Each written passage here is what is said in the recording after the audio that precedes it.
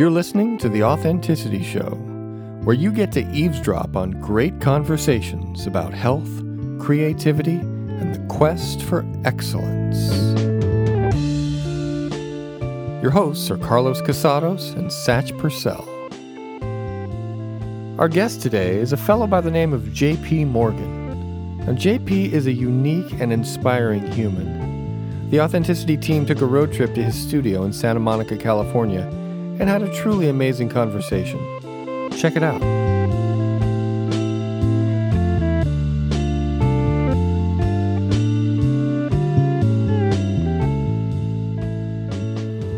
So without further ado, I'd love to introduce our audience to J.P. Morgan, who is a person who I met recently through James Tripp and has inspired me ever since. John, welcome to the show. Thank you so much, Carlos. You know, I have been following you on Facebook, watching your videos. I've seen articles and things on LinkedIn from you. And ever since I met you, I have felt inspired and motivated to work on myself at a deeper level. And one of the things that really impresses me, I'm going to share with you right now. It's the way that you open yourself up to show who you are to others. And you seem to use that as a tool, that authenticity, right? And the nakedness of your heart, that you reveal who you are and you use whatever it is that's going on as a tool, as grist for the mill, as something that you then turn around into a teaching tool. So I would just love to pick your brain today about that. Oh, I'd love to talk about it. That's so present for me right now for a number of reasons as well. And how you articulated it was really helpful for me. So yeah, let's do it. How did you start to find that you could, you know, in this day and age where there's so much privacy concern and there's, you know, embarrassment and public humiliation and things like that. How did you decide in yourself that you would almost aggressively attack your own life? Aggressively authentic. Yeah. Yeah. How did you get to that point where you're like, I'm going to just be as honest and open with people as possible? I don't know. Because the way you ask it, it makes it sound like there was a point where I decided, fuck this, I'm going to go the other way. But it doesn't, I don't even have a memory of making a shift. I feel like I started down the path a long time ago and it just diverged. And that's just the way I've always kind of went. And the longer time has gone by, the more it's gone that way. I remember, I was kind of a computer geek and like I was on the first ever social media site, which nobody will have heard of. It was called makeoutclub.com. If you look in Wikipedia, social media, literally you had to email your information to this guy, like, who am I? And then he'd post it up, HTML on a website. And then later it became MySpace and Facebook and all these things. He was also out of Boston. And so ever since that, like it was in the 90s, like just sharing myself and I was just fascinated with if I put me out there, what comes back. And so and as I got more and more interested in self-mastery, I just saw that as a great context for my own growth. So I think it just, it diverged and it's just always been that way. And I think since I became aware of it, it's like more of that, please, more of that. How much deeper can I go? I love, when you were speaking, I was thinking about giving a public talk because it was like, I love using that as a context for my own edge, like leaning into how can I expose myself more as a way of creating more right now. Yeah. Well, you're really good at it, and it's one of the first things that I noticed about you was that it seemed like you were purposely putting yourself in a position of, I don't even know what's next. I just know that I'm going to be present with this flow that's happening, and I'm going to share that flow as honestly as I can, and it's compelling. I have to, tell you that. Thank you. That when I listen to that, it speaks to me. It makes my nervous system switch on. Like I want to hear everything you're saying because I feel like I'm right there with you in your thoughts, the way you include, the conversations that you do, those little Instagram videos that you do, or the little talks. It's almost as if I'm being invited into your head on a journey of whatever it is that you're telling me. So I feel like it's personal. I say me. I know you're speaking to a whole audience, but it feels like it's just me. Well, that's really good that you feel it that way. Like I was just coaching my apprentice group this week, and one of them has some public talks coming up, and it's like, how do I create clients from these talks? And it's like thinking about like what's the pitch or the hook or whatever. And I was like, when I do a public talk, I literally am speaking to one person at a time in the room. And so when I look at this person, I'm speaking to them. And when I shift my eyes 3 seconds later and look at that person, I'm speaking to them. And I'm literally having a one-to-one conversation. Just the body of the person is changing moment by moment. And because of that, I can look out and I can feel that I want to have more one-to-one with this person. I don't have time. So I start to express my desire to have more of a one-on-one conversation. And born from that is people having an interest in having that. And then we end up having one-to-one conversations later. So, and then that can lead to business for me or for whoever is speaking. And so it's like that one-to-oneness that you're feeling isn't like manufactured. It's just, it is what I'm doing. I am speaking to you when I'm making the video. I'm always holding somebody in my mind. I probably have made one thinking of you, but there's always somebody that I'm speaking to. And I think it makes a difference when you hold that intent, when you're genuinely doing that. Wow. You know, like people all the time will like be like, oh, I can't make videos, but then they're on FaceTime for an hour just being themselves. Right. And so like, what's the difference? You know, there's still a camera. It's the only difference is what do I think that I'm doing right now? Yeah. You know, that's beautiful. Because you know they always say in a speech class, every person in the audience feels like they're the only one that you're speaking to anyway, and so you're actually doing it. Yeah. I love that. That's great. Yeah. That's really cool. Yeah. You know, I want to echo what Carlos said. When I've seen some of your videos, I felt like the emotions that came up in you when you were telling your honest stories. That. I also felt like I wasn't quite sure what was going to happen, and maybe you didn't really know what was going to happen. I absolutely did not know. Yeah, and there's something about that really resonates in a person's heart, so to speak. You know, like if you are showing some real emotion for a moment, and you're going to say, "Well, I'm just going to crack the shell open and just let everybody see it," right? Then it has to resonate that same emotion in the people that are listening, that are witnessing what it is that you're saying. And there's something about that I think is rather transformative. Yeah, I really like that. So when you talk about it that way, it's really easy to look at that and hear and think like, well, what I have to do then is do the thing that's going to have the bigger impact out there. And I think that people can often hear it that way. And then it may be true, but you know, I was invited to Cambridge University some years ago because they wanted to study me and the impact that my speaking had on people. And they were studying this thing called charismatic leadership. And basically they wanted to study the influence that my way of speaking had. And so they had me do 2 of the exact same talks, with the difference of that in the second time I did the talk, I had to reduce my charismaticness. Ooh. And so they gave me a list of things not to do. Like, don't move too much, don't have your voice go up and down, da da da da da. And I said, I get that, but I actually know there's one really easy way to not be charismatic, and it's to think about myself instead of the people in the room. Because when I really put myself in a place of like, everything that's in me is for them, then what happens is anything that comes up in my mind that, well, what about me? Or if I say this, what about me? Or should I say this? That's all inner referenced. All that becomes an obstacle to like the unfolding of what I'm feeling and seeing and then speaking. But when I'm like, I'm here for them, everything I'm feeling, it's like I made a prioritization, and my prioritization is that this stuff is for them, and who I am is not going to be relevant. And so it's like a choice that the unfolding of spirit is my highest contribution. And so I'm going to speak whatever is there because I've already made the decision at the beginning that for the next 45 minutes, whatever's there is for them. Like I'm not getting involved. And so I think where my focus is has a big determining factor on on how that comes across. And so for the second talk at Cambridge, all I did was just choose to think about myself. And literally for like 5 minutes when people were filing in, I just started thinking, what if I don't do this right? What if I don't do it right for the researchers? Like, what are they going to think of me? Yeah. Are they going to like, because it's not going to be as good, they're not going to like me. Is word going to get around? Like, is it going to get on social? And I just like intentionally went inward, and my palms were genuinely sweating.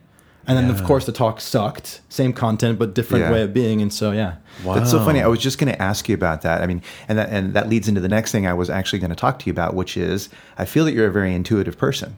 You know, you're spending a lot of time paying attention to how you feel in the moment, but you're also, you seem to be taking in a lot of sensory data all the time, whereas I see a lot of people who spend time inside themselves. They may have good things to say and smart things to say, but they're not as in touch with the timing and the rhythms of what's going on around them. So I always feel that with you, even over the phone, that you're paying attention. And it's nice. It's nice to be seen, nice to be heard, but also what happens is you end up saying things that are seemingly right in touch with the moment, and that feels intuitive to me. Do you feel that your intuition grows as you do this? Oh yeah, for sure it grows. And the way the distinction you just created is something that this year I'm exploring collapsing into one thing. And so the distinction of like hearing the inner voice and then, noticing the outer voice, we could say my year this year is the year of surrender. So I have a theme every year. Mm-hmm. And so for me, I've been really good at surrendering to the inner voice. And so what I'm working on this year is to stop differentiating the flow of life in me from the flow of life out there. And so I'm looking at circumstances and happenings for more synchronicities. And so I'm looking to do even more of thank you for complimenting and for what you said, but be even more attentive to what's unfolding out there as meaningful as what's unfolding in me. And those two things have a relationship. Like, so somebody's walking down the street and I see them and I feel nothing, and then somebody else is walking down the street and I see them and I feel something. That they're still related, but I'm just infatuated with this idea that like maybe the stuff that's happening around me has as much meaning as the stuff that is feeling true inside me. So it's an exploration. Totally awesome. Wow. Yeah. That's cool. So this is the year of surrender. It is, yeah. Wow. So you have a theme every year. Every year, yeah. Would you mind sharing some other themes that you've used, or some future themes that you might want to? Good question. Yeah, I've had the year of money. I've had the year of the body, the year of the world, year of miracles. And the other thing with my themes is that at the beginning of the year, I have an idea of what it is, but it's really also an exploration of that theme for the year. Like by the end of the year, I'm going to know what it means a lot more. And I also decide that it's going to be the primary thing for me. So at any point in the year, I was like, what am I doing? What am I about? Well, just go back to my theme. That's one thing too. And so it's my driving purpose. And also it's the path through which I create everything in my life that year. So for the year of the body, it was like, I'm going to make my body primary, and I'm not going to sacrifice everything else. Like my business is going to go through my body. My relationship is going to grow through my body. So the year of surrender, what I know right now is what I just said about surrendering to the flow of life, both in me and outwardly. But it's also going to take on so much more meaning throughout the year. So ask me again in December. Wow. Yeah, this is only January. Yeah. Well, I can't wait to see how it unfolds.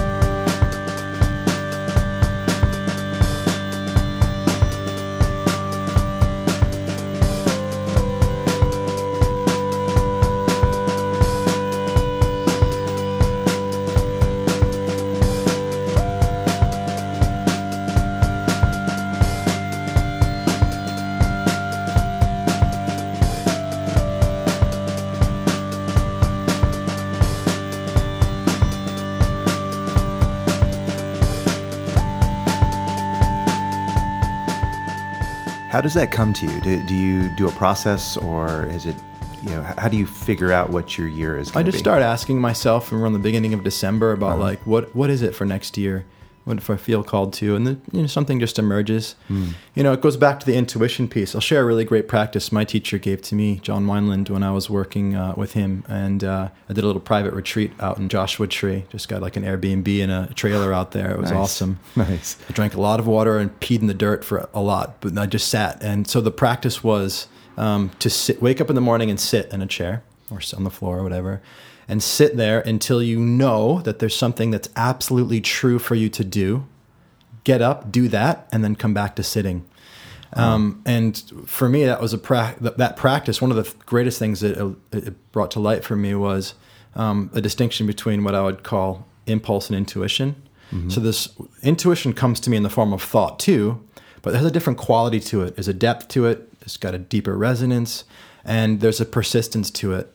So I might have the thought like, oh, I should make some eggs. And then that thought goes away. Or I might have the thought that's like, oh, I should go pee. Well, you don't really have to pee, but it's just like, these are just thoughts that are coming. Yeah. Then it's like, read Emerson. It's like, that's weird. Just let it go. And it's like, oh yeah, maybe I should read Emerson. And it's like, and it keeps coming. It doesn't go anywhere, and it comes from a deeper place. And so then, okay, it's time to read Emerson. I'd get up and I brought a book and I read Lecture for the Divinity School by Emerson. And I'd never read it before because I brought the book because it had self-reliance in it, which is my favorite. But at the back, it had this other essay, and it was so profound for me at that moment. It was like a major insight for me. And then just went back to sitting. So, I did that for like 3 or 4 days, and it was an awesome practice. Wow. It's like a truth practice. Awesome. Yeah. I know, isn't that? That's a great idea. So you basically, you demarcate out a time and you force yourself to, or choose to sit and identify the difference between your thoughts and something that's deeper, some truth, and then you follow that truth. You act on it immediately. And then you come right back to sitting, because every action can lead to other actions. Like, I should read Emerson. And while you're reading, you're like, I'll read another thing. It's like, no. Mm-hmm. The intuitive action was that. So come back. So you start to get a distinction between like impulsive thoughts and actual intuition. And also what I find, and this just goes back through, all of my life, is that the more we act on our intuition, the louder that voice gets. It's kind of like, oh, you're listening and pay attention? Right. Okay, I guess I'll give you more information. Yeah. And so it's a great practice to do as a retreat, but also you could do it as a, we wake up in the morning, what is your first thing you're going to do? And you do it from that place, yeah. That makes good sense. I tell my clients sometimes that if you don't start by developing a relationship with your unconscious, that it's not going to give you the answers you want. So why not let one of the very first things you do be a meditation where you go in and you say thank you, and you can, maybe picture your unconscious mind as a younger part of you that is really powerful, and developed a relationship. Say, hey, I'm listening to you. I'm grateful for what you're doing for me, and I'm going to listen to you more than ever now. And I'm sorry if I didn't. Apologize for the times you've maybe ignored it or whatever, and just treat it like it's a real living, feeling part of you, because it is. Yeah. And if you think about when someone thanks you genuinely for what you do, you feel like doing something for them again.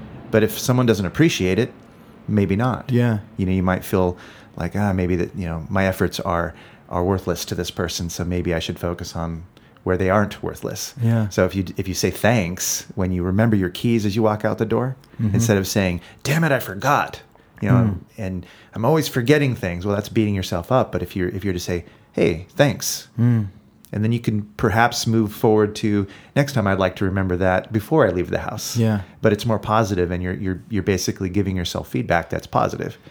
And the crux of that, what you just said years ago, I would have thought, oh, that sounds silly. But at the core of it is this idea that your mind is like this separate entity that you can have a relationship with. Yeah. And if you don't buy into that, then that whole thing sounds useless. Right. And I used to not buy into that, but now I just have experienced it as so true that has come to life for me so much. And once you really relate to your mind as like a living entity that you can have a relationship with, then you can apply anything that's great for a relationship to that.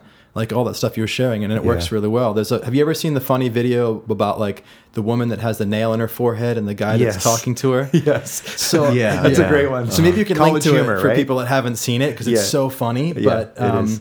Well, I had an insight the other day. I was out for a run. I had watched that video recently, and I was like, the way that he relates to her finally, so it has her relax. I was like, wow, that's actually the way that I should relate to my own thinking. If I can relate to my thoughts in a way where I'm just listening, I'm just here, I'm not judging the thoughts, I'm not commenting on them, I'm just letting them come and then pass, then they go away, right? Like the agitated thoughts. But if I'm trying to like, oh, I shouldn't think that, and then it's like I have that same tension that they had between them, but within myself. So it's again about the relationship to our own mind. What a great gentle. metaphor. Yeah. I was going to say that this discussion about that practice that you described, where you sat in the chair until you had some kind of important impulse or something, and this talk about intuition and all that, reminds me that in the Buddhist system of looking at the mind and the body, you have your 5 senses, but then in Buddhism, the 6th sense is what they call the mind sense.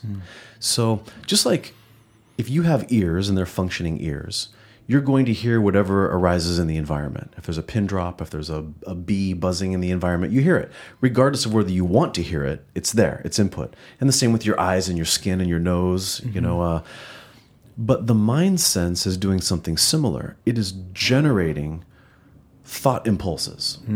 So you can sit there and the mind sense will say, here's a thought, here's a thought, here's a thought. And just like some of those senses are not important, others are.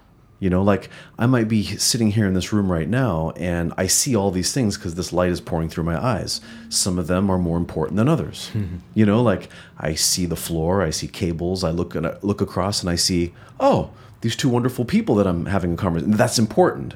And so the mind sense will sometimes give you something that's important and sometimes not. But I think what's interesting about it is that when we don't think of the mind as a sense, when we think of it as me, right? Like, oh, why would I think that? Oh, why can I not shut this thought off? Why I want to think about these other things instead. We tend not to do that with the other senses. We just go, hey, the eyes see what the eyes see and the ears hear what they hear, you know? And I think it's neat that you are following a practice that is starting to pay attention to what that sense is offering, because some of those things are important because they're coming from somewhere. Yeah. People become wrapped up in thinking that their mind is them, when in fact there's something else other than the thoughts that you are, that goes beyond that. So what is that? Yeah. But until you can become an observer and capable of really listening or hearing, seeing, experiencing whatever it is it's giving you, you will feel locked into the idea that you are it. You're identifying with the thought rather than observing the thought, listening to the thought, using the thought. Yeah. We don't make the mistake of believing that everything we see is us. Yeah. I mean, I'm not talking big esoteric here. I'm talking small esoteric, right? And I think that's so fundamental to being authentic for me. If as long as I'm embedded and I'm subject to this idea that who I think, what I think is who I am, then being authentic is really hard.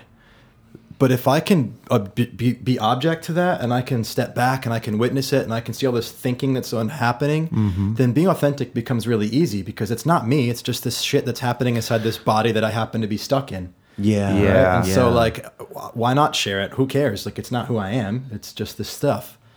Yeah. Yeah, that's profound. If more people could realize that the things that are going on, like the anxiety and the fear and the rage and all that kind of stuff, the less they identify with themselves being that, and the more they recognize it as a behavior, it seems like the more self-control, the more learning, the more healing could happen. You know, I am not my depression. Right. You know, that kind of thing. It's similar. Gosh, what a great conversation this is beginning Already. to be. And you know what? I have so many things to ask you. And one of them, I was just thinking, popped in, the thought that came, right, was that we should cover maybe one of the elephants in the room, which is people are going to immediately know the name J.P. Morgan and wonder, hey, is that connected? You know, how is this connected to this person we're interviewing? So could you speak on that? Yeah. So I'm not a descendant of J.P. Morgan or the banking dynasty. And but my full name is John Patrick Morgan Jr. So my father's name is John Patrick Morgan. He gave me his name. And I never really affiliated myself with that or associated myself with that. I didn't even know much about it. I'm not from the banking world.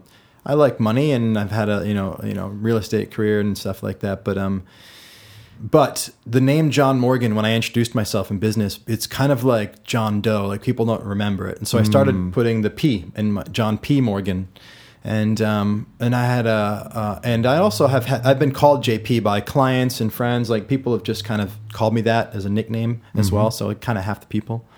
And then one of my mentors was like, "What's up with the P?" He's like, and I was like, and then he was asking me about JP Morgan. And I just started to follow the thread and start to get curious. I read about JP Morgan. And then I read the book, The House of Morgan, which is the history of banking from basically the beginning until now, told through the Morgan family. There's their story. And actually, it was so inspiring. Like, J.P. Morgan was, and I'm sure those people have different opinions, but from what I've read, like, back then, bankers were considered the pinnacle of integrity in society.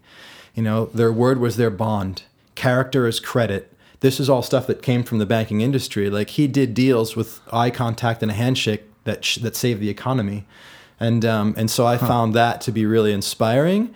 And also, just from a professional sense, when I say my name is J.P. Morgan, which it is, but when I say it that way, people will remember it. And so I've just decided to go with the flow of that and to use it that way. And it seems to work for me because people don't forget anymore. Nice. And I also now I'm also trying to, I'm rooting in that name a little bit, like drawing on some of the energy, because for me, radical integrity is a kind of a big aspect of my work.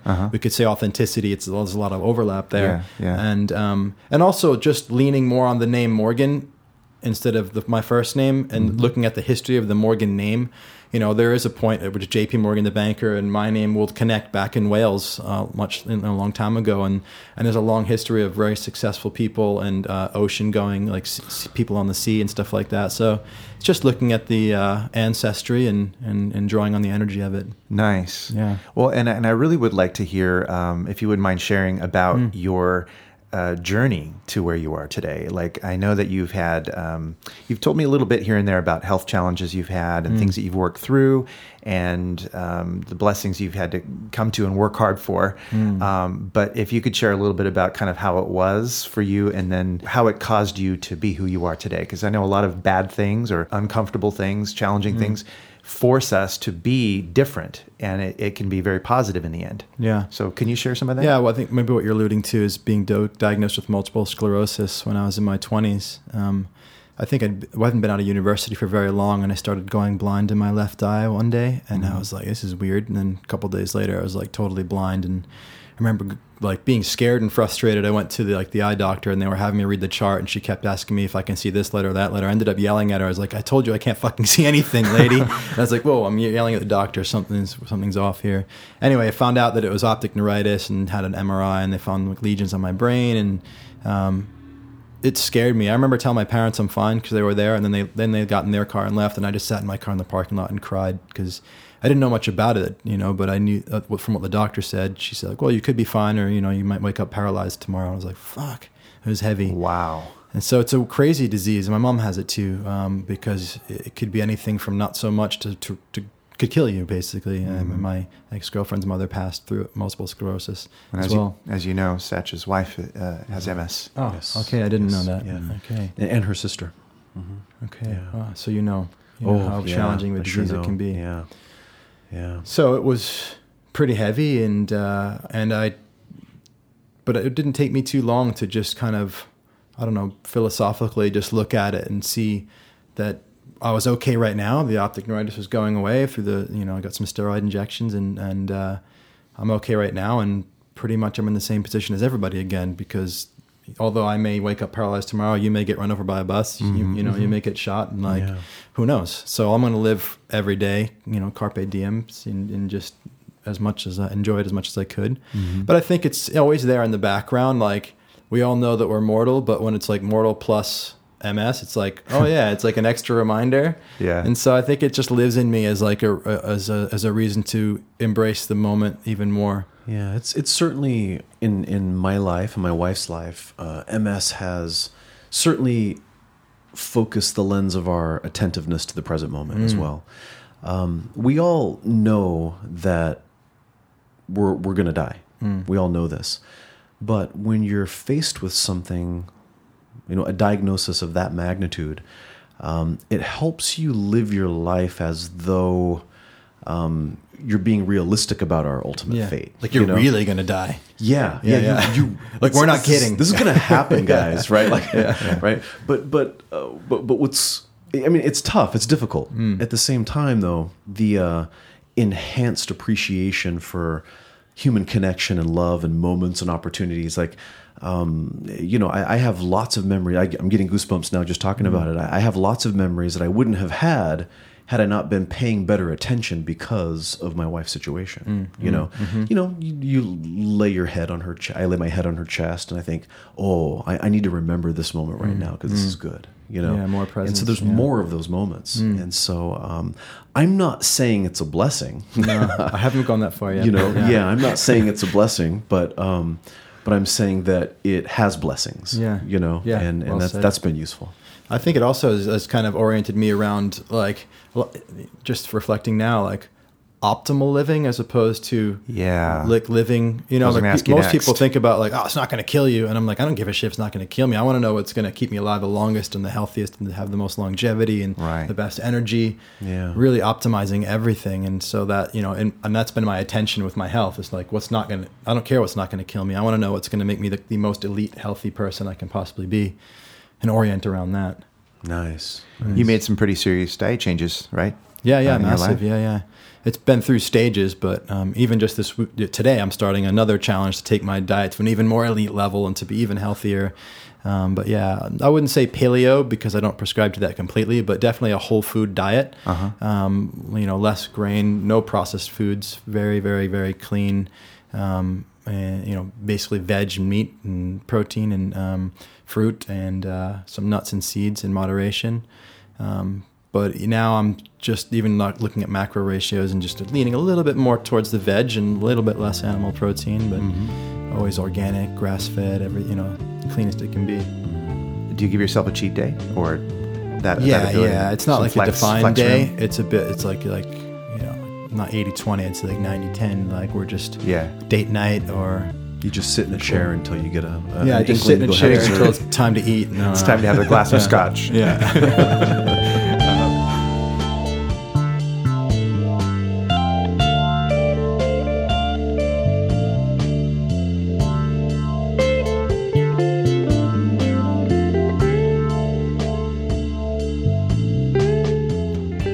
You're listening to The Authenticity Show with your hosts, Carlos Casados and Satch Purcell. Up next, Carlos and Satch continue their conversation with J.P. Morgan. And man, the pearls of wisdom just keep on coming.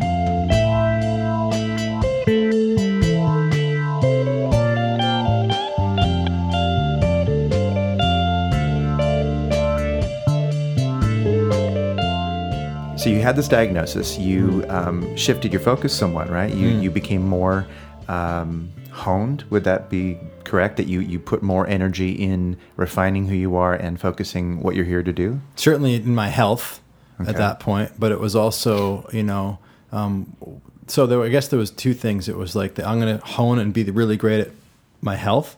So it was I hadn't really focused that much on it. I was in my early mid-20s. Wasn't really a thing until then. And then the other thing was like, I'm just not going to waste any time experiencing life. I used to say all the time, life is experience. The more you have, the more you live. And so that was just my orientation. I was, probably mid to late 20s. A few years later, I guess I had done pretty well in real estate. And so had the knowing that I wanted to travel. So I just packed everything up and I took off and I lived out of a backpack for 3 years. And I just did that until it wasn't true for me anymore. Probably I did it until 6 months after it wasn't true for me anymore, but it had become a little bit habitual by that point, and it took me some time to really catch that I was still just doing it now habitually and not really truthfully anymore. Mm-hmm. But it was amazing training for my intuition, because for 3 years I bought only one-way tickets. I didn't make any commitments to anywhere, and so it was like, what's next for me? What would I love? If I see a pamphlet for Granada and Barcelona, and it feels true, then I went to Granada, and then there's some women at a cafe talking to me, and we talk, and then we're going to dinner. I guess I'll go with you to dinner, and then, there's this flamenco show at a bar. I guess I'll go there, and that's where I met my girlfriend that I ended up dating for many years, and so it's like just followed the thread of my inner knowing and resonance with things happening out there, and yeah, it was really great. What an exciting prospect. Yeah. So while it was really lit up in your consciousness, and you were getting a lot out of it in that early stage, what were some of the major themes of things that you got from that? Like by following all those threads and having these probably, I'm assuming, magical experiences, many of them. Tell us some highlights of that. You mean highlight experiences or like learnings, lessons, experiences? Yeah. A distinction that I can see in hindsight is living life from possibility instead of probability. Possibility instead of probability. So the thing is that most of us are taught that the better we are at determining the probability of something, the more success we're going to have. And actually, it's true within the frame of probability. If you're better at making decisions that can lead to more probable outcomes, you can understand it better, you can analyze the statistical chances better, then you're going to get more success. Mm-hmm. And so if you put people on a track and you say, go, and then you make the best decisions based on the probability, they're going to create a certain level of success. And it looks like success. But the thing is, the other way of living, the way of possibility, it basically says, I'm going to take action without knowing how likely success is, but I'm going to take the action because it's possible. And if you look at a one-to-one comparison, the possibility path is going to have a lower rate of success than the probability path if you're good at determining the probability, but that's a one-to-one comparison. When you actually extend it out over time, the possibility path has some wins that are so much bigger and greater and so beyond what you ever could have like imagined that it takes you on this like incredible different journey and experience. And so many things that happened were like, well, this is possible, so I'm going to try it. Yeah. And so it took me on these wild adventures, and I had so many different things occur, and met so many different people, and if I would try to like analyze it all, like, very simply try to plan the trip in advance, you could look at all the things that you could do while you're away, and you could, well, this is probably going to be better than that because these reviews are better, and we like swimming, so this is probably going to be better than going hiking, so we'll do that, and you have your whole itinerary with the highest probability of success and fun. Or you could just go and on day one not even know where you're going to stay, and because you don't know, you're open to whatever, and then something crazy, some opportunity comes up where you meet an old lady in an elevator in Cinque Terre in Italy, and she's like, well, my house is empty, it's $20 and you can stay there, and you have this massive ocean front for $20 a night, like the place that I stayed when I was in Italy. and that would never have happened if I had my plan to get to the hotel, to pay $100 a night with a little sliver of a view. Oh my God. I am so drinking this in right now. Me You too. have no idea. Me too. You are speaking to my heart. Yeah. It's exciting to even hear it. I can hardly contain myself just listening. Wow. Because that whole idea of possibility is near and dear to me, but it's just nice to hear another soul who's pursued that path and gone very far, even farther than me in that direction, and just, gotten good things from it. Yeah. You know what's thank you. wonderful. What's coming that's to my beautiful. mind? So beautiful. I was going to say, what's coming to my mind is what you're describing is rather than trusting your plan, just plan on using your trust. Oh, I you like know, it. I mean, because that's Tweet that what right you did. now. Damn. That's what you Yeah. did. You know, Satch, that's Hey, awesome. Fist bump. Yeah, I'm that's too great. far away for a fist bump. All right, You got high one. five. Jeez. So, wow, it's powerful. Whew. Yeah. Well, were there some tough lessons that you learned from all that? Well, yeah. Going broke. Oh, Spending all your money. Yeah. Ouch. And that's why, so the year of surrender is about taking all of the things that I learned during that time of travel and folding it into not going broke, but creating money and success and all that kind of stuff in different ways, obviously, as well. And so, and what I'm seeing and learning from my mentor is that, like, my orientation towards having experiences was what had my willingness to trust the unfolding of life lead to it giving me experiences and costing me money. But if I had an orientation of trusting the unfolding of life, and my orientation was contribution, then as things occurred outwardly and inwardly, where I could contribute instead of where I could experience, then I would follow that.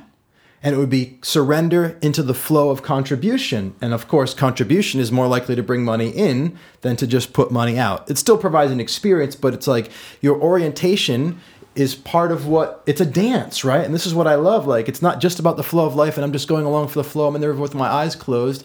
No, it's a dance between the structure of our mind, which we have some will over through choice and attention, and the unfolding of life. And so I could have gone through those same 3 years having the willingness to surrender to the flow of life with a desire to contribute, and it would have been a very different outcome. And so, yeah, that was, it took me, I guess, until now to really realize, because actually I have to say that although I gained all that insight and wisdom and in that, trusting that flow, when I stopped and I settled in London, time to get back to work, time to make some money again, it took me a while to actually cross the return threshold, as Joseph Campbell would say, because I still wasn't showering very much. I was wearing the same clothes every day, like, like extreme minimalism. I didn't have more stuff than can fit in a backpack, even though I had a place to live. My hand shaking when I was trying to sign a 6-month lease for my first flat there. So it took some while to get right back into it. But what I did is the challenge in crossing the return threshold from Joseph Campbell's perspective is bringing the boon of knowledge that you gained on your journey with you across the return. And so in a way, I'm still returning because now I'm finally seeing how I can bring that with me back, because I went back to the old ways of like, okay, I can't just listen to my inner spirit anymore and trust the unfolding. I have to like go and make shit happen and have a plan and trust the plan instead of plan to trust, like you were saying. I love that. But now I'm seeing that, no, actually, I can bring that with me, and I just have to have a different orientation towards the flow of life, and I dance with it differently. So same music, different dance. So are you saying that you're still returning from trips from a long time ago? That ended in 2009. Wow, that's a cool concept that you're still returning Yeah. from those trips in the past. Wow, I like that. It's a long and powerful shamanic journey. Yeah, it's 2018, isn't it? Yeah. Wow.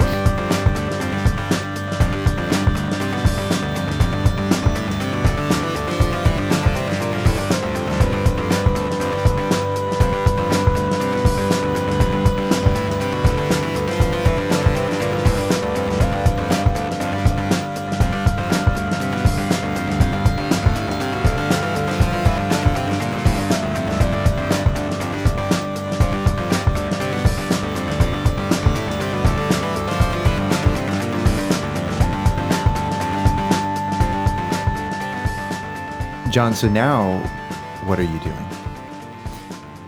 Now I am doing with others what I do with myself. So for the last probably since I started traveling, I've been just obsessed with self-mastery. And so what I mean by that is looking at how I can understand who I am, realize who I am in a sense of being aware, but also realize in the sense of authoring and creating who I am. I've always been an entrepreneur. I've always loved business. My highest interest in that is the human element. The highest point of leverage for any business owner is themselves, right? And then within that, it's in their mind. And so I'm fascinated with the structure of my mind and how that creates all of my emotions and my behaviors that lead to all the results.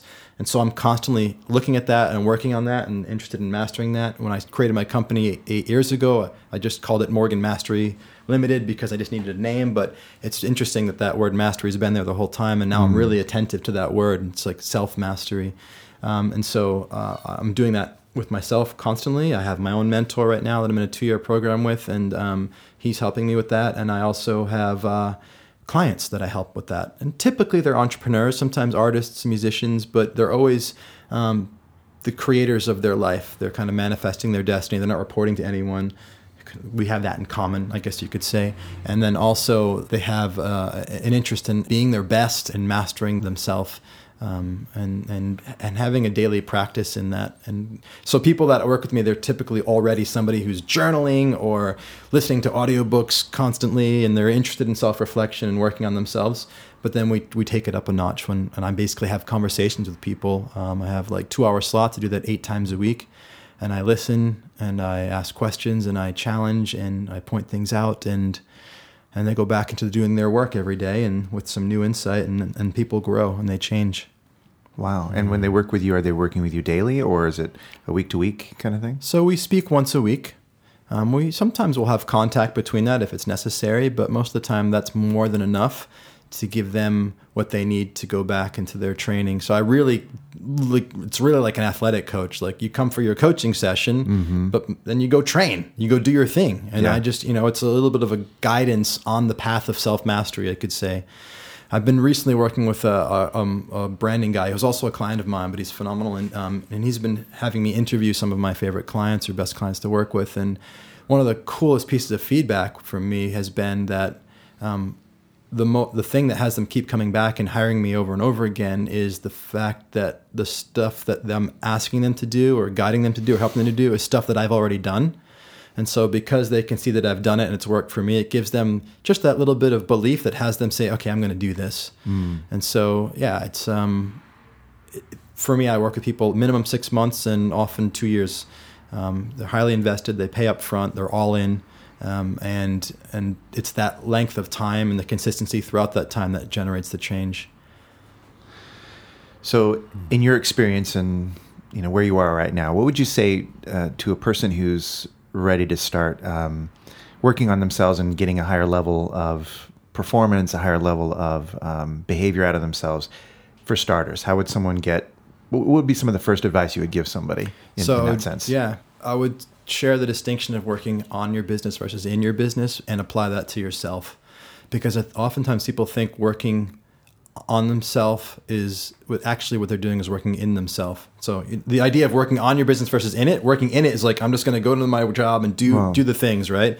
And to work on it is to step away and be like, all right, what's the strategy? And start and like who am I going to hire and write some new job descriptions. And I'm working on my business, genuinely doing things that are creating new business in new ways, restructuring, changing. And people think they're working on themselves, but really they're reading about stuff that's working on themselves. Like I might, for example, read A Course in Miracles, but not do the workbook. Or I read the workbook, but don't actually do the exercise. I'll think about it. It's kind of like doing it, but on to the next thing. What else can I learn? And so, and you mentioned James Tripp earlier, is one of my best friends who's been on your podcast, and which was an awesome show, by the way. I listened to it. Yeah, we loved it. Yeah, and you know, one of the things he said about me, and I think is he can see it because it's absolutely even more true about him, is that you're one of these people that actually does the stuff. Yeah. And that's the point about working on yourself. It's not, don't just read the self-help book. Like I'm the guy, like if you open up the book, the self-help book, there's like highlight and underlines and notes. And like if you open up my journal, like I'm actually doing the work. And I think that the moment you can see that there's a difference, that's the difference that makes the difference. If you actually are going to spend time actually working on yourself, that would be the first thing that I would say is the most important thing, like being honest whether or not you're really doing that. Yeah, the word congruence comes to mind. You know, when James first mentioned you, that's kind of what he was conveying, was that, you know, he's one of the very few people I know who really, truly walks the talk, you know, and that thrilled me. And he said that, you know, this deep conversation that him and I were having in the car, he said, John Morgan would be right at home in this conversation right now. And as soon as he said that, I knew, okay, I got to meet him. Sounds really great. Thank you. Yeah. So that's a great perspective of the idea of working in something rather than working on something. And you just helped me, by the way, in some aspects of my own life. So thanks for that. You're welcome. Yeah. One question I have is, how does one catch themselves, and how does one make some tangible changes to start to gain that perspective so that it becomes a little more natural? I mean, that seems like something that might not be easy for everybody. Catch yourselves in what? Catch yourself in, I'm working in something rather than working on something. Right. You know, Input versus output is a good way. So like if I'm taking stuff in, I would say that's mostly working in myself.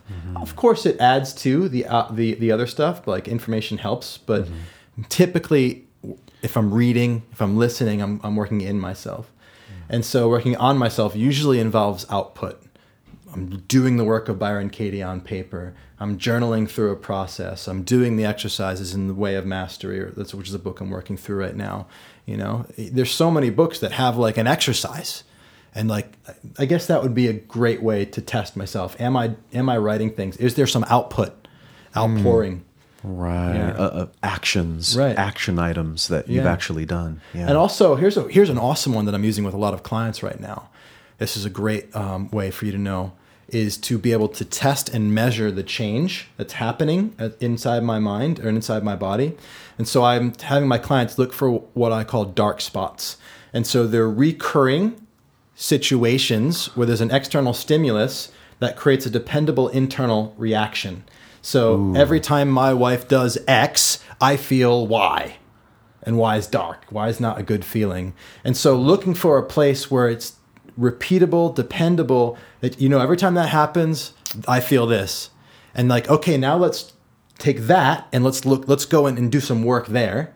Whatever the process is, finding the fear, finding the pain, finding the hurt, whatever, work on that. And then how do you feel when she does that? And until you can smile and laugh and move forward and hug her because you're genuinely free, not because you're faking it, then you haven't worked on yourself enough yet. No working in yourself will change that. You must do something. And so I guess two answers. One is there some output? And is there a specific context that's repeatable, that consistently happens, that I can see that there's a change happening? Then there's some pretty good evidence you're working on yourself. That is good evidence-based practice right there. I like that. That's great. That's great. Yeah. Nothing wishy-washy about that description. No. And that's such an important thing for me. Like, I love big philosophical concepts, but I also love really freaking tangible, pragmatic, implementable, measurable stuff as well. My background is spiritual, but also computational physics, man. That was like my undergrad at university, so I like to make it, real. Yeah. That's great. Watertight. Yes. That's great.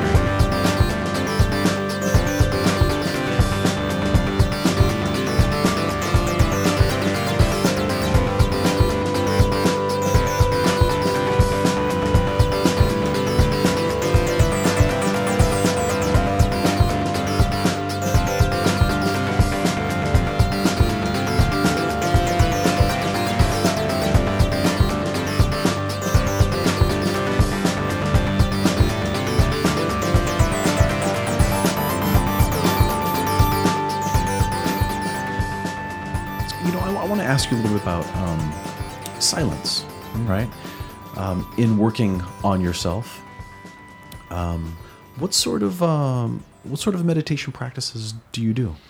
Because we're sitting on these wonderful meditation pillows. Yeah. So Right. I'm just curious what that life is Yeah. like for you. Yeah, it varies, and it's like I'm very much an explorer. So I've basically done a bit of everything. It started with Vipassana, a 10-day retreat in India in 2006, I think, and so that's kind of the foundation of my practice, is just stilling the mind, quieting the mind, focusing on my breath, the rising and falling of it. And that's actually where I am right now. That's my morning practice. It's just 20 minutes or so, 20, 30 minutes of just gentle breathing and just coming back to that place of witness consciousness, familiarizing myself with and identifying myself with that, so I can have that kind of object-subject relationship with my mind and thoughts. But I've explored other things like Kundalini. I've tried mantras, lots of different things. But I don't know if it's because I started with Vipassana that I just always keep going back to that. Back to your roots. Back to my roots, yeah. I guess it's also like, this is why I think the 10-day retreat is I don't know if any of you have done it, but... All four of us. We've all done Okay, it. so Yeah. maybe you can Yeah. relate, but I'll just say it like, to me, it creates a baseline. It creates a knowing that there's a depth to this thing called meditation, and that no matter in your daily practice, you always know where you're going. You know where you're headed for, at least. You know what's possible. And even though I might not be as deeply centered or connected throughout life, the fact that I've gone there in 10 days, like I always know where I'm aiming for. And so Yeah. I find that to be really important. Yeah. And in addition to those kinds of practices, you're also very, back to our earlier conversation, you're very meat and bones. You also work out a lot, and Yeah. you get strong, and you lift massive amounts of weight and these kinds of things. Yeah. So can you talk a little bit about that relationship between those two things, that stillness and that action, and that going inside and yet working on your external body and all that? And what might you have to share about that? Let's see where we go. Like, one thing that I'm really present to is I mean, I have a yin yang on the wall of my studio. I'm really present to like non-duality and the difference between integration and balance. And so I'm much more interested in integration. Like, the yin yang is not two halves of a circle, right? It's two halves that have kind of started to melt into each other and have dots of the opposite in each other. And so what is that? Why isn't it just two half moons? What's that? And so I'm always looking for that. And for me at CrossFit, one of the things that I've kind of seen recently is the blending of competition and collaboration into each other. And that's one of the things I'm really fascinated with. And I think that the way that I'm blending them and learning to blend them has a lot to do with my ability to be mindful of my inner experience. And so the other day when I'm running behind a guy that owns a gym who's a Navy SEAL, I can feel myself wanting to be as fast as him and be able to catch him. And I catch my thinking and I notice the thought. It's like, oh, I need to catch him because I need to be as strong as a Navy SEAL. And it's like, oh, wait a minute. That's a thought that's born from the idea that I need to be something that I'm not. That's not useful. What if I were to just let that go? And as that thought starts to go, then I think, well, but what if there was still some way of being in competition that was serving me? And so I'm starting to relate to competition in a new way, which is like, well, I can see that he's running faster. I wonder if there's more capacity in me to run that fast. And so Nice. having other people ahead of me or behind me gives me access to the capacity that I have that I'm not being aware of. And so it's like, oh, there's a way of being in competition that's not about self-judgment, but it still encourages growth and it still pulls me forward. And so I'm finding a way to be competitive that's not, my exploration is how can I be competitive in a way that's not about not feeling good enough. And that's that folding in. And I think so it relates to the mindfulness in that way, where it's like being aware of those thoughts and not being identified with them is what gives me access to even starting to fold those things into each other. Also, longevity and strength are two values of mine, but I've prioritized them, where strength is second to longevity. And the reason I've done that is because by having strength as primary, in CrossFit, I would have pushed myself. I've been injured. People say, you can get injured in CrossFit. Well, yeah, you can, because it's complex, it's a sport. And I did, and not just once. And it's because my highest priority was getting stronger, and so I wasn't paying attention to my form and as much, and I was sacrificing my longevity and for strength. And it's like, well, wait a minute, what if I just change the priority around? And now I'm mindful that like I am longevity and strength in that order. And so Right. the other day I was in a race with one of the other guys, and we were so close. We were just neck and neck, and to 15 reps, and I got to 13, and I was like, my form's starting to sacrifice. The most important thing for me is longevity. So I put the weights down, and he won, and I finished like 10 seconds later. Wow, that's great. Wow. By knowing your outcome and by having the coordinates set for longevity rather than strength as the number one, it changes all of the choices. I mean, it relates to what you were saying about the ego too.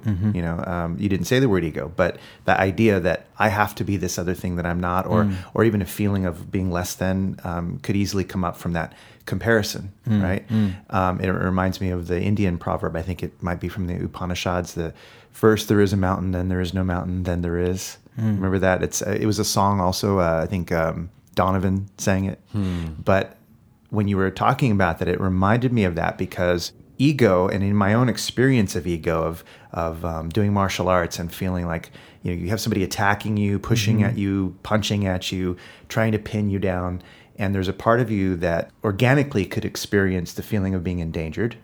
There's another part of you that feels that you need to be able to defeat the person from a ego place. But then there's another part of you that could be just exploring and understanding the technique and improving yourself. And what you were talking about leads to the idea of truly improving yourself and not getting in your own way by having an emotional need to be better. Yes. It's a desire for health, a desire for balance, a desire for self-improvement, but not because you need to do it because you're less than, or because you need to be over the other person. That's an incidental fact of whether or not you beat that person in timing and all that. That's related to whether or not your body and your mind were ready to do it. It's not related to whether or not you needed to do it or push yourself beyond what your body could let you do. Yes. So I just see that, in myself. I see it in students that I've had when I was teaching martial arts.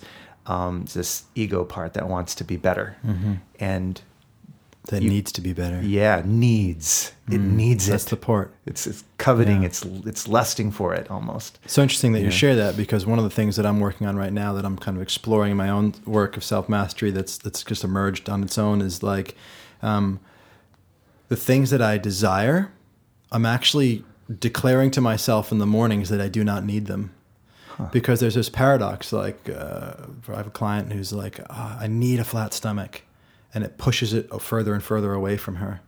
And I'm helping her to see that actually it's that attachment to it that keeps it away, because it creates anxiety, and then you judge yourself, and then you eat crap food, or, and it's like actually letting go of the idea that we need it is what gives us access to the behaviors that help us create it. And so we think throwing out the need throws out the desire, but it doesn't. And so I'm, declaring things like I do not need sleep because I've got a little baby right now. And sometimes like, I fucking need sleep, go to sleep. It's like, no, I do not need sleep. And then actually it helps to relax. Then I relax, then he relaxes and he falls asleep and I get more sleep, right? And so I do not need whatever it is. I do not need control. Not that I actually want control, but still it's like I can ease off and I can actually have a bit more influence when I'm not needing control. So, yeah. Well, JP, thank you. You just helped me again. You're welcome. Yeah, I appreciate that. Cool. Yeah. This whole conversation is helpful. Wow. I just want to share with you guys how I'm doing that. I have an app that I love called Think Up. Think Up. Think Up. It's a great app, and it's like an affirmations app. I use it kind of differently than it's normally intended, but because it's for me that their intention with it is about creating positive moods, and I use it a little bit differently in the sense that I'm using it to generate patterns of thought in my mind that create a substructure of being that lead to the actions that I want to take. So it's not just about feeling; it's also about action. So it's shifting my core operating system, my way of seeing the world. But so one of the playlists that I have here is, I'll just play it for you just so you can see that this is basically, and I'll go out for a run the other day. I've got some music in the background. Let's see if I can put the volume up.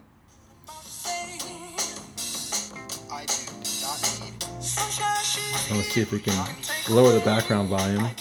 Not need freedom. I do not need control. I do not need 1.5 million. I do not need too fast. I do. So I'm out for the run and I'm listening to that music and it's giving me a really positive feeling. And I do not need 1.5 million this year. I do not need to fast. I do not need, and it's like things that I desire so much that I've created an attachment that's keeping me from taking action to produce them. But as I connect to the not needing it, it just loosens the grip a bit. I go from white knuckle to relaxed. You probably know that metaphor of like holding a samurai sword. You don't want to hold it too tight, but don't want to hold it too loosely. You drop it, right? It's like, James talks about it. It's like he said he had a Systema instructor. He said, you want to crack the shell without breaking the baby bird. Right. Yeah. That reminds me of The Legend of Bagger Vance. Where Will Smith played Bagger Vance, the old master golf teacher. And he said, you're squeezing that golf club too tight. He's like, I always say a man's grip on his golf club is a lot like his grip on his life. So See, I was almost going to do something naughty with that when you said that. That's just where my mind goes immediately. I know. Kung Fu grip, G.I. Joe. It's true. I'm holding my hands in the steeple position between my legs right now as we're sitting here. And sometimes I'll sit in meditation this way and I'll look at how and I'll just check in, like, how much am I pressing my fingers together? And that's really indicative of my mental state. I have an orthopedic surgeon who told me that the muscles in the neck are the only ones that don't connect to the brain through the spinal column. They connect directly to the brain. And so your emotional state influences your neck muscles like immediately. And so, what's going on in my neck right now? Because that's a kind of a clue to what's going on in my emotional body. And so finding ways in through like physical things, like a grip on a golf club, I think is a great way to get to know yourself and your relationship to yourself. Absolutely. Well, our Tai Chi teacher is constantly saying, know yourself. And the Tui Sho, the push hands practice in the martial arts that we do, a lot of it is ego work. And so I'm so glad that we kind of opened up this part of it, the idea of competition and ego and need and so forth, because we want to be better at what we're doing, whatever it is that our desired pursuit is. We have an inclination to want to improve, but then how do you do that whilst not getting stuck in the idea that I need to be better, I've got to be better? Or he said something to me, which I've said before, I think, is don't try to be good at Tai Chi. Just try to understand Tai Chi. Because the attempt to try to be good at it has a whole bunch of stuff attached to it. Why do you need to be better? Because you've been doing it longer. So you've been doing it 35 years. You should be better than the person who does it 20. Maybe, maybe not. There's all sorts of things that flow into that: aptitude, understanding, instruction, effort. How much arduousness you've put into your practice, preconceptions, learnings that you've had prior to learning it. There's so many things that flow into whether or not you're going to get something at a deeper level or not. But the ego wants to be better, or you want to show off for your teacher, show them that you're dedicated. It might be a loyalty oriented. There could be 100 reasons why you need to be better at it. And it's so subtle and so insidious, and it's so always there. Which is another thing I love is running barefoot and working out barefoot. Yeah. Because I love the connection to the earth. But the other thing that I've noticed recently is the ego loves people seeing me run barefoot and ask me about that. Right. And so I've just, when I run barefoot, people are looking or they're saying things, and I just noticed the thought. It's like a body shows up around a corner, and then a thought like shows up to meet it, which is like, oh, they're going to see me running barefoot. It's like, how fucking cool is that? Yeah. All there has to be is like a human body that comes into my view, and then this thought shows up. It's like, wow, what's that? What's that about? That's interesting. And so now I'm just like, noticing the thought and letting it go. And then but what else do I love about running barefoot? And it's like, I love the feeling of my feet on the ground. And so I go back to the feeling of my feet on the ground. And I guess I'm enamored with those kinds of practices, is like seeing those things and seeing how they can change. Well, speaking of needs, Tony Robbins' 6 human needs, right? And one of those is significance, the need for significance. Yeah. It's interesting.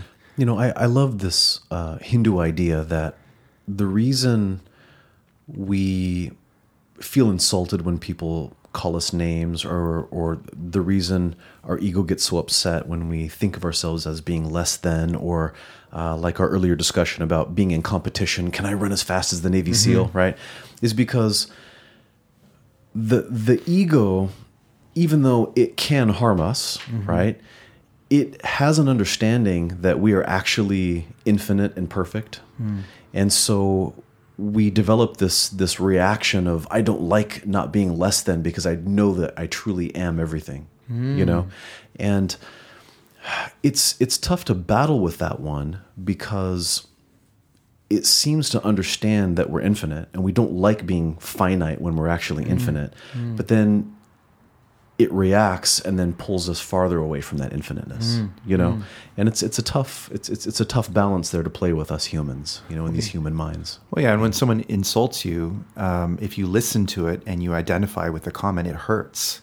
I mean, MRIs will show you that verbal insults will have the same kind of damage to the brain as physical trauma. Oh yeah, it shows up the same way. But I'm pretty sure that if you didn't identify with it, if you didn't sort of immediately picture what it is that they're saying to you, that it wouldn't hurt. Of course, of course, we've all been that place where somebody's maybe tried to insult us, and we're like, that's you take it seriously. Like a kid could say, like a 4 or 5 year old kid could call you poopy head, right? But if somebody in your same age called you like a shithead, it's like essentially it's the same thing, but one's going to hurt, one's going to make you smile, right? Yeah. Or when your child says, "I hate you," they don't really mean it. Right. Or in that moment they meant it, but it's not permanent. It's not something to be hurt by. It's something to just understand that they're expressing their feelings in that moment. Versus, when you really want your beloved to care for you and they're angry at you and they say, "I hate you," and oh boy, that just tears you apart. It hurts so much because you take it differently. The frame's different. One of the things I love I love the work of Byron Katie. I love Byron Katie's work, and one thing she said in one of her recent books is, the only person you are ever dealing with is yourself. And I say that, I've been saying that to myself every single day, because anytime I think I'm experiencing somebody else, I'm really just experiencing me.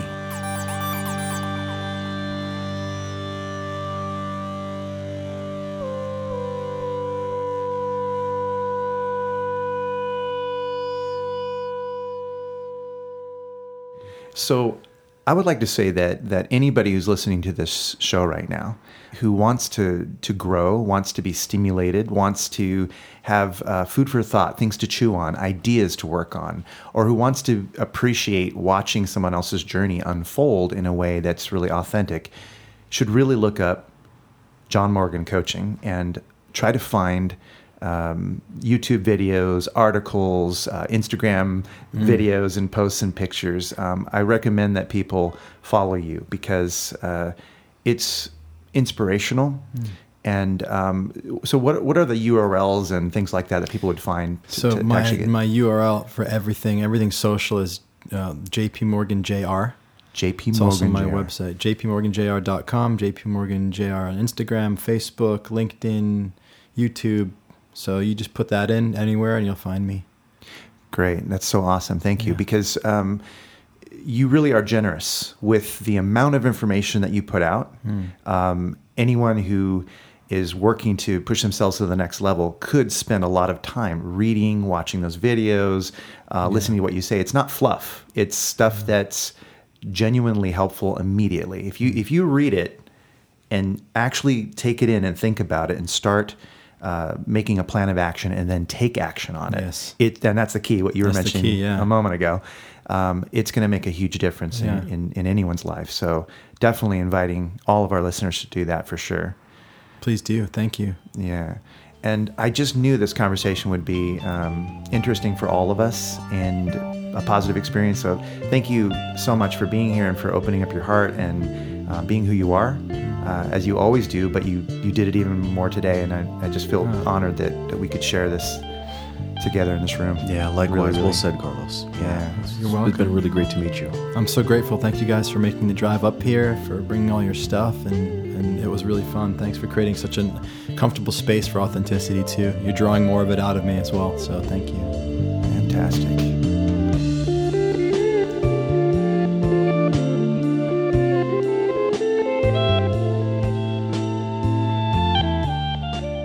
You've been listening to The Authenticity Show with your hosts, Carlos Casados and Satch Purcell. Very special thanks to our guest, JP Morgan. The show is produced by Oliver Altine. Our theme music is composed by Oliver Altine. Make sure to subscribe on iTunes, Stitcher, or wherever you get your podcasts. And check out our website, AuthenticityShow.com, for some cool bonus material. Thanks for listening and have an authentic day.